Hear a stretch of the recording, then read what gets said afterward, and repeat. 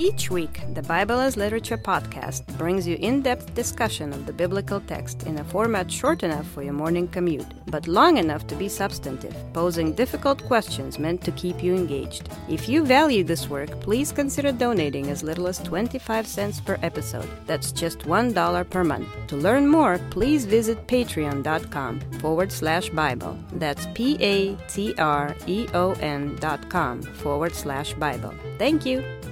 Hi, this is Father Mark Boulos with the Bible as Literature podcast. In the face of situational chaos, all of us appreciate strong leadership. We value the clear and confident voice of the one who knows what to do. We value their knowledge and we listen to what they say. Leadership provides clarity, order, and the pressure necessary to help all of us do what must be done. But there are plenty of examples where placing this kind of trust in a human leader has led to disaster. That's why the Gospel of Matthew won't ascribe such authority to anyone, not even Jesus. It is the teaching that Jesus carries, the word that he speaks, to which we look for direction. This word was handed down from above as the immutable will of God our Father, the patrician of all whose authority brings order to the household of the nations. Richard and I discuss the Gospel of Matthew, chapter 8, verses 23 to 27. Thanks to all of our listeners for supporting this live recording of the podcast. It was great to see many of you at this year's symposium. If you're looking for a cutting-edge appliance repair school run by industry experts, one of our listeners can help. Visit mastersamurai.tech.com for more information. You're listening to the Bible as Literature.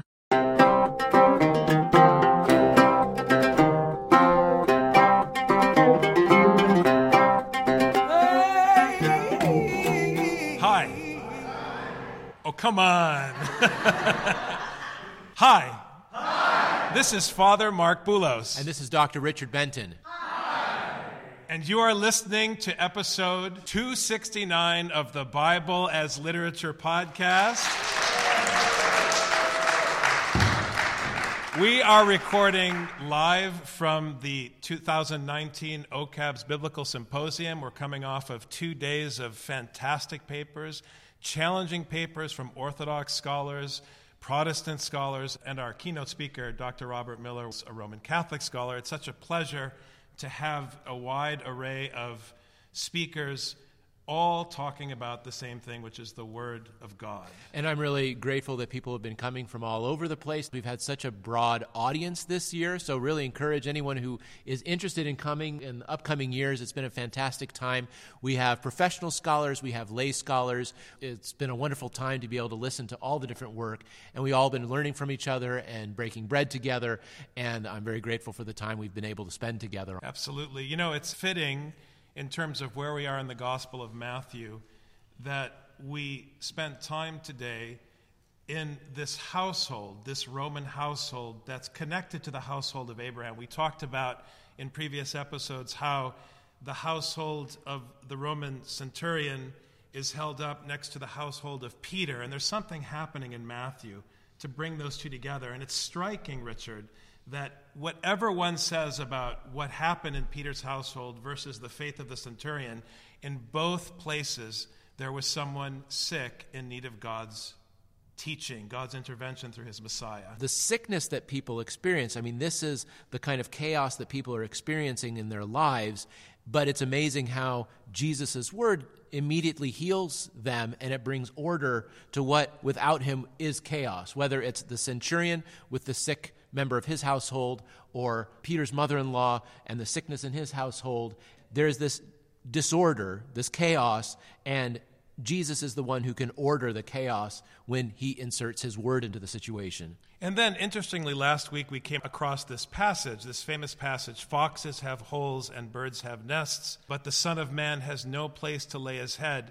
It's powerful, again, when considered in terms of Father Paul Tarazi's thesis about the dominant paradigm of shepherdism. And we were looking at today's passage, and it seems we continue down that path. The thing about having the house or the city or the temple is you order things. You impose your order, your structure on the way things are supposed to go. This is what humans want to do, is they want to impose the order rather than simply follow what God is saying. And so the order that people want is not necessarily what they get. The scribe who wants to follow Jesus wants to have a place to sleep, and Jesus reminds him that you don't get a place to stay. You don't get a house. You don't get a city. You don't even get a nest or a den. You just go with what nature provides you, what God provides you, just like the shepherd, Father. Well, and if you think of this new unified household, inclusive of both Jew and Greek, as being tribal, something we heard earlier today, it really makes sense that we go right away into this idea of a nomadic culture where there is no place to lay your head. When he got into his boat, his disciples followed him.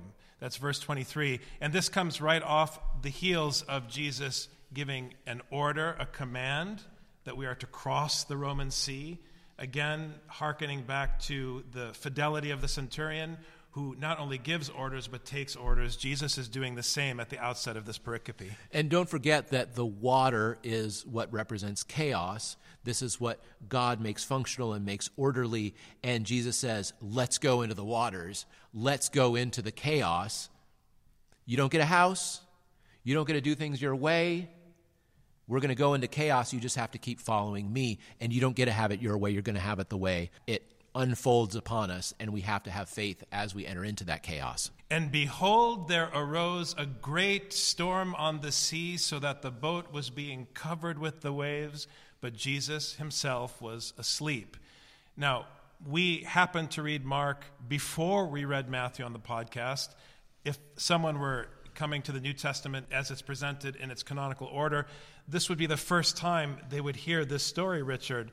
But it's not the first time they've heard this function, because when we were looking at this earlier today, the first thing that came to mind is, of course, the story of Jonah. Jonah is supposed to be delivering the word, but because he goes off track, the chaos envelops him and the ship that he's on in order to take him out of the ship and take him back to where he's supposed to be so he does his job and delivers the prophetic word. The chaos comes to envelop Jonah, to take over Jonah, so that the word does what it's supposed to, because Jonah thought he could control the word.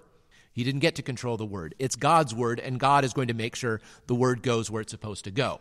When you have a storm and somebody is sleeping on board, it's hard to think of anything but Jonah. Jesus is the new Jonah in this way, but he has submitted to the word. It's important also, when you consider the context of Jonah, the narrative context, to remember that in one sense, Jesus is no different than Jonah. Both were commissioned to carry the word. And that's important to stress in Matthew, because we're tempted to say Jesus, is the word, or whatever, what's typically said by theologians of a number of different traditions. The fact is, Jesus, a prophet like Jonah, was taking orders from the same God. The difference is that Jesus was obedient. And it's important also to remember that in Jonah, with or without the prophet, the word was successful in evangelizing the outsider. It just so happens that because Jesus, who is like the centurion in a particular station in his father's household, he is obedient where Jonah wasn't. He's carrying the word. But it's important to remember Jesus is carrying a book, just like the pictures behind us on the wall, where you have the Lord himself carrying the gospel. Don't conflate the two. Don't conflate the two. Jesus is carrying the teaching in the narrative. And they came to him and woke him, saying, "Save us, Lord, we are perishing." So a similar pattern to the book of Jonah. They're afraid, they're asking for help. They're not going to throw Jesus overboard, though, are they? Thank goodness they're not. So far, it doesn't seem they are going to. Although the only reason the Gentiles did so with Jonah is because Jonah told them they had to. They actually resisted. They tried not to overthrow Jonah. Here, the disciples were told to follow him. And so they're on the boat, and there's this wave, and the storm is covering the ship, and the disciples are getting concerned. They don't want Jesus to sleep. When the disciples go and interrupt Jesus and wake him up, they have really lost their minds because they're not going to wake up their teacher without good cause. Put it this way. If they're going to wake up their teacher from sleeping in the boat, their life is going to be in their hands. This is why we would always let Father Paul sleep as long as he wanted, unless he says, you must wake me up at such and such a time. Then we wake him up. We follow his teaching. But he says, I'm going to sleep. You stand a guard outside the room to make sure that nobody interrupts the sleep. And it's profoundly disappointing that they're worried. It's irritating, certainly, for a teacher. Because if a parent wants to take a nap and says to the child, the chili is on the stove, in 15 minutes, just turn the flame down, I'll be down in about an hour after my nap. If you give that clear instruction to the child, just make sure to turn it down. And then the child is freaking out 15 minutes in, I don't know what to do, and runs to wake you up. Mom, Dad, what do I do with the chili?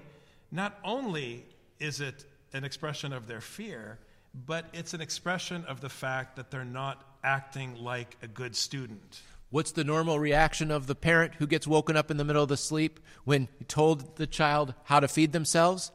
The house better be on fire if you're waking me up. And so here, right away in verse 26, you've got to hear Jesus. Just picture your mom or your dad being woken up because the children are just not paying attention to what they should. He said to them, why are you afraid, you men of little faith? Then he got up and rebuked the winds and the sea, and it became perfectly calm. And I'll say today what we have said over and over again for the past almost 5 years. When you hear the word faith in the New Testament, you have to hear trust, and that is especially important here on the tales of the story of the Roman centurion, who had the same trust in the command of the Father through Jesus that Abraham had in the Lord's promise regarding the birth of Isaac. It is trust in the directive given. And I love the oleopisti, the Greek word, the little faith, those of small faith. It's interesting how we have a single word in Greek for this. It's a beautiful expression. But they don't trust. You have little trust. I told you what you're going to have to do. Don't forget, we're just on the heels of the Sermon on the Mount, 5 through 7. He explained how hard this is going to be. He healed the people, but there was the command that came behind that. And as I said before, Jesus keeps submitting to the word, but the people are excited about the fireworks, about the healing and what Jesus can do, but they don't know how to count on him, and especially they don't know how to count on his word. And this is where we have a real dilemma, because they don't count on Jesus' word. Right. Even when Jesus says, come in the boat with me, let's go. Well, you don't get a house. No, you don't get to bury your dead. You just follow me. Jesus, there's a storm coming. Yeah, storms come. I don't know what you're worried about. And then once Jesus speaks, the winds and the sea calmed. And this opposes the Jonah view, where Jonah had to be thrown into the sea in order to make Jonah submit. It required chaos. But Jesus, because he never ran from the word, because he embraced the word, because he uses the word, the chaos submits to him, not to him, the person, but to that which comes out of his mouth. Now, ironically, what comes out of his mouth can calm the chaos of the primordial chaos of the waters, but cannot cause the chaos of these silly disciples to submit. And here I want to come back to the point that first surfaced for us in our reading of Mark, that is becoming more and more explicit in Matthew. Again, it is the word of God that calms the sea. And here you can recognize this fact when you contextualize Jesus, who gave the order, kalevo, to cross the Roman Sea, was acting like a commander, giving orders, which means that his mandate isn't his.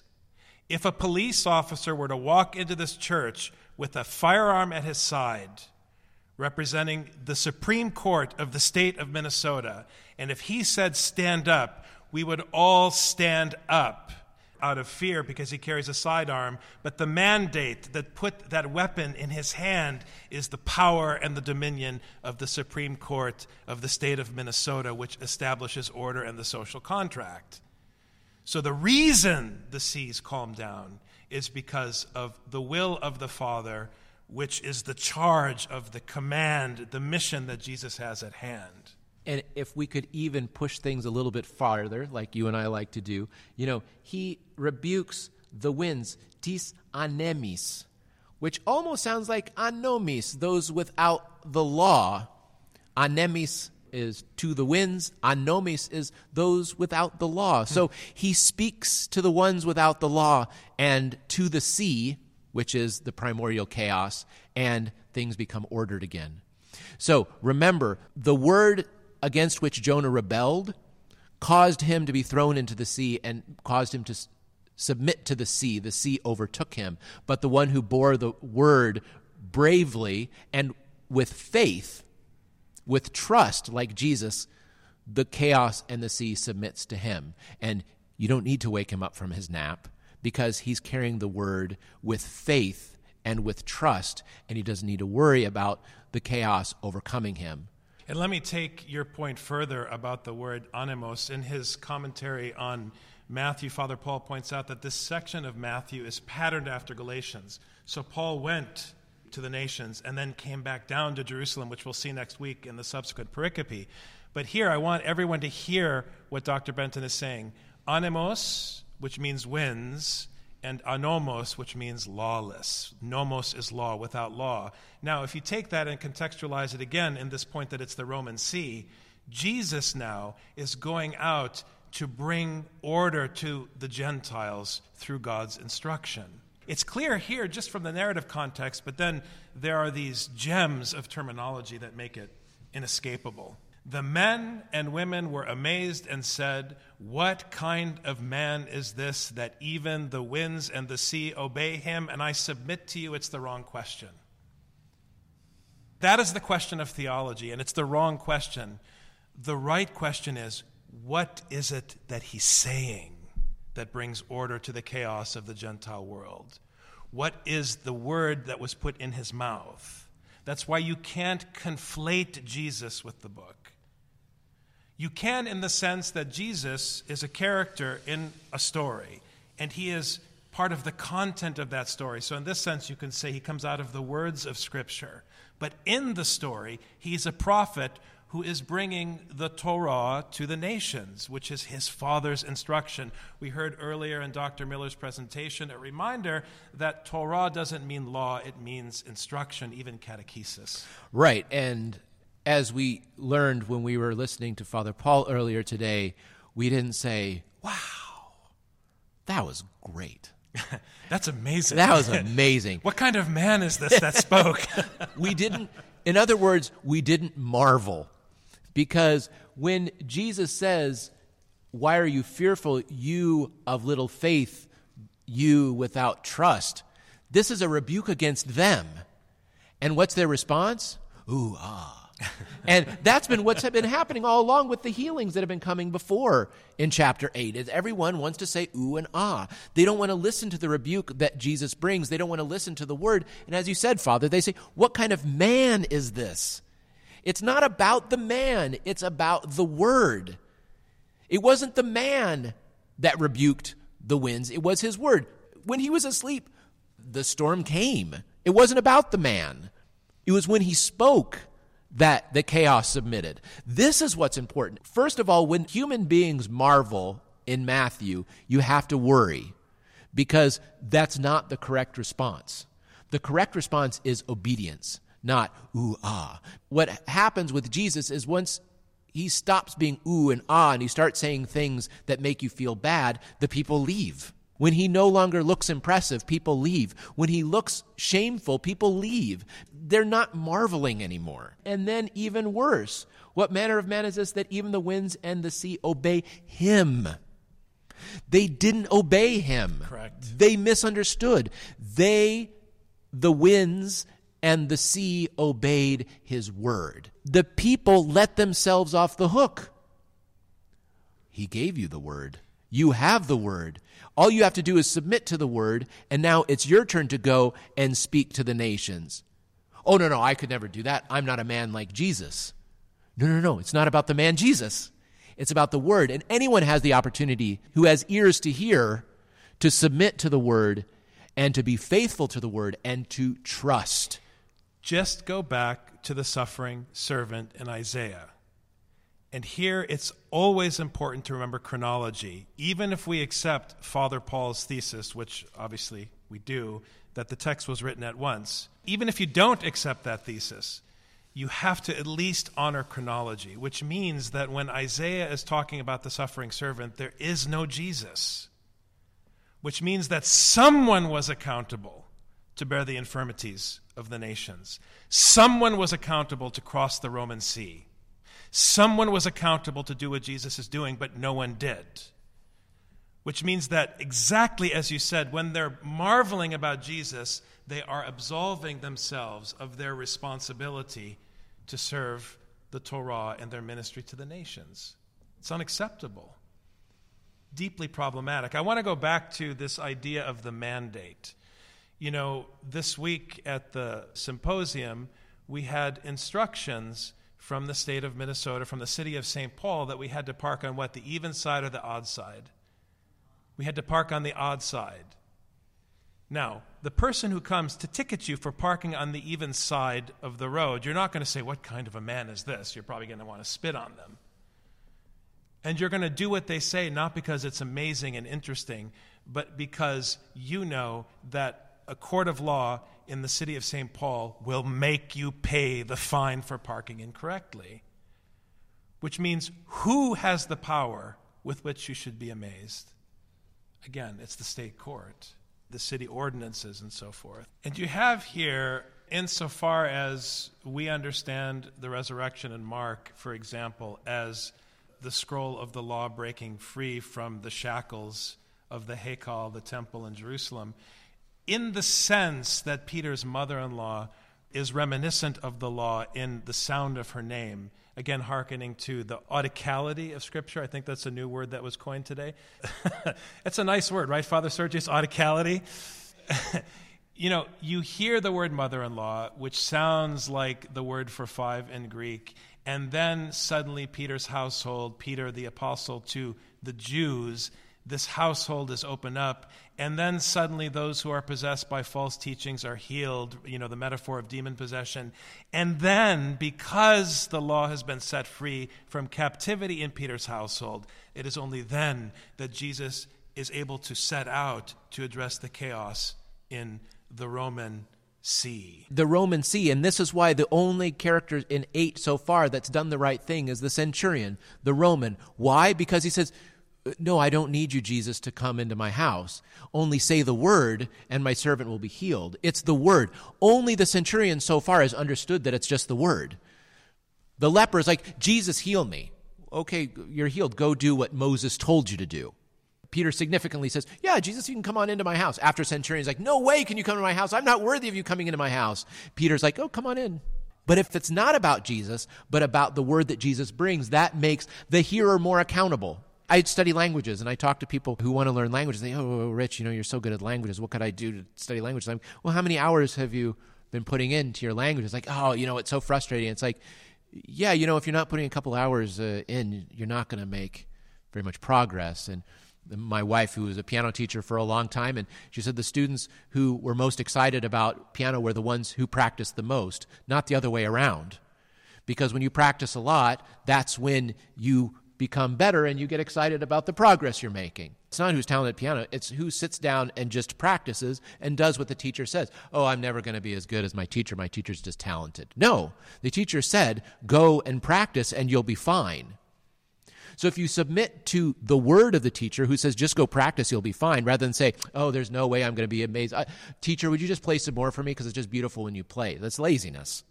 When you receive the word from the teacher, you're accountable to that word. When Jesus already said, it's chaos out there. You're not going to get a house. You don't get to bury your father. You just go and you are like the shepherd who's going from one oasis to the next, hoping that the oasis has water like you planned, but if it doesn't, you change plans. You go to the next one. It's chaos. You have to submit to the will of nature, which expresses the will of God. So here I want to hearken back to a conversation we had last night over drinks. Dr. Dudna, we were talking about the problem of slavery and how in the Quaker tradition this was a real challenge historically for Americans. And we were talking about the importance of clinging to these difficult functions, these difficult metaphors, these difficult texts in the Bible. And here, this is clearly true with respect to the Roman household, because something Matthew understands that is not intuitive for Americans who bask in the comfort of egalitarianism. What's very clear for Matthew is that the household is not egalitarian, which means that if the centurion is told to do something, he is as a slave with respect to the one above him, and he has to do it. And we all know that Israel did not do what they were called to do in the narrative arc of the Bible, which is why no one could fulfill the teaching of the suffering servant until Jesus did. And it's not magic. He did it because he submitted to the order that came down from above. And here Matthew is challenging us, and within the context of this gathering, it's extremely important and critical for all of us, whether we're clergy or scholars, or many of the wonderful presentations made by those who are both from among the laity and don't have the title PhD after their name. All of us are responsible to do what Jesus did, which is to take his Father's teaching, carry it with us, and share it everywhere we go, and to be so committed to it that we have no concern whatsoever for any kind of permanent place to live. We just keep moving and keep teaching. And here is where we observed last week, Dr. Benton, that Matthew's starting to feel a little bit like Mark. Because in Mark, Jesus keeps saying ephes, which I like to translate into Arabic as yalla. He just keeps moving all throughout the gospel. He's carrying the message around. And now we have the same function here in Matthew, with the added emphasis on being, in effect, not tied to a specific place that you would call home. So homeless in the sense of a shepherd who will take his flock where he needs to feed them and is free to go wherever he wants to go because he's not tied down. And that's the power of the word. It's not tied down. Jesus is the shepherd who keeps moving with the word, and you always have access to this word as long as you listen to what comes out of his mouth and you keep following. But it's exactly right. You are the sheep who is listening for this word. Don't be amazed at the shepherd. It's not the shepherd. It's the shepherd's word that makes the flock. Now, I'll say that over drinks at Boca Chica on the west side, yes, that was a plug for my hometown. When we're sitting together chatting, it is egalitarian. You know, Father Paul talked earlier about the importance of functionality in the way we even understand our ministries. In other words, when we sit together at a local Mexican tavern, we're sitting as brothers, as equals. I mean, it's the table fellowship.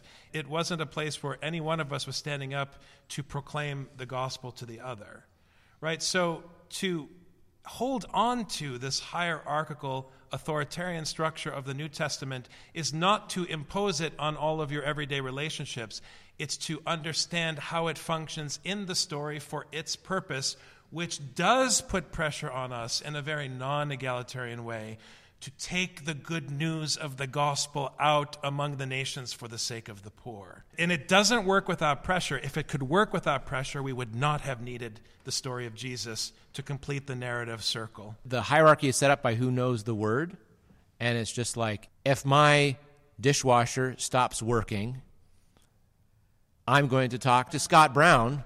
All the way from New Hampshire for the podcast. Talk about a true listener. That's fantastic. So I'm going to go to Scott Brown, and he's going to tell me about my dishwasher. I'm not going to say, I'm a guy, you're a guy, we're both equal. No. And I can even say, I know the Bible, you don't know the Bible. If I need my dishwasher to work, it doesn't matter.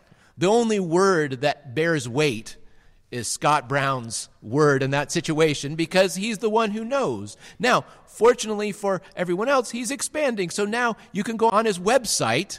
That's right. This is a plug. And it is shameless. Because you're not supposed to do what we do. You're supposed to do what we say. So please. But you go on the website, why? Not to learn the glory of Scott Brown. You go on the website so you can gain his word about how to fix appliances. So, Scott, real quick, to really make this a true plug, what is your website?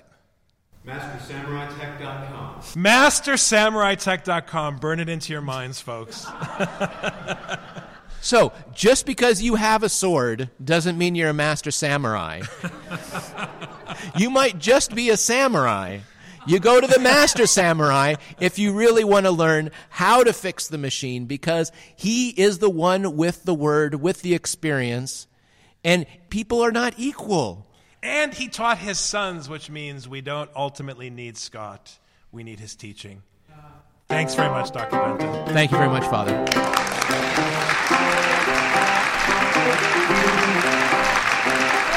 You've just heard the Bible as literature. Thanks for listening. The Bible as Literature is a production of the Ephesus School Network.